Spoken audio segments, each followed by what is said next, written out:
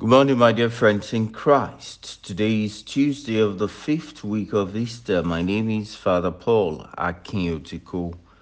Jesus offers us what the world cannot offer.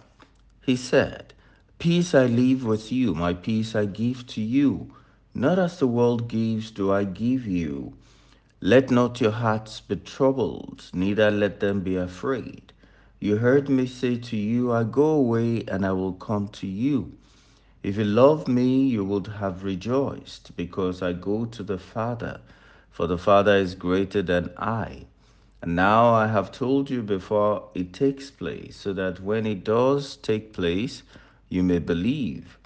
I will no longer talk much with you, for the ruler of this world is coming.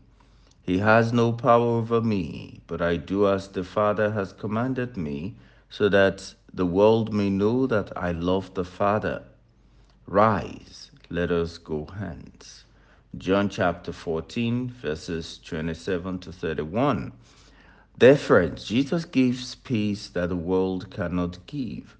Although he prepares to go away, he says to us, let not your hearts be troubled, neither let them be afraid.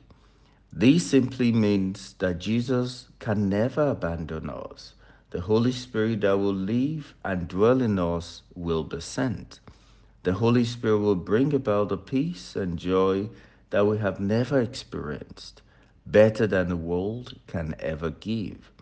Jesus wants us to desire and look for the promised gifts of the Father. That was why he said, I go away and I will come to you.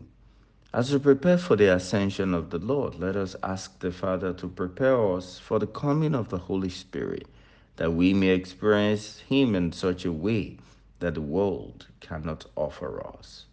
God bless you.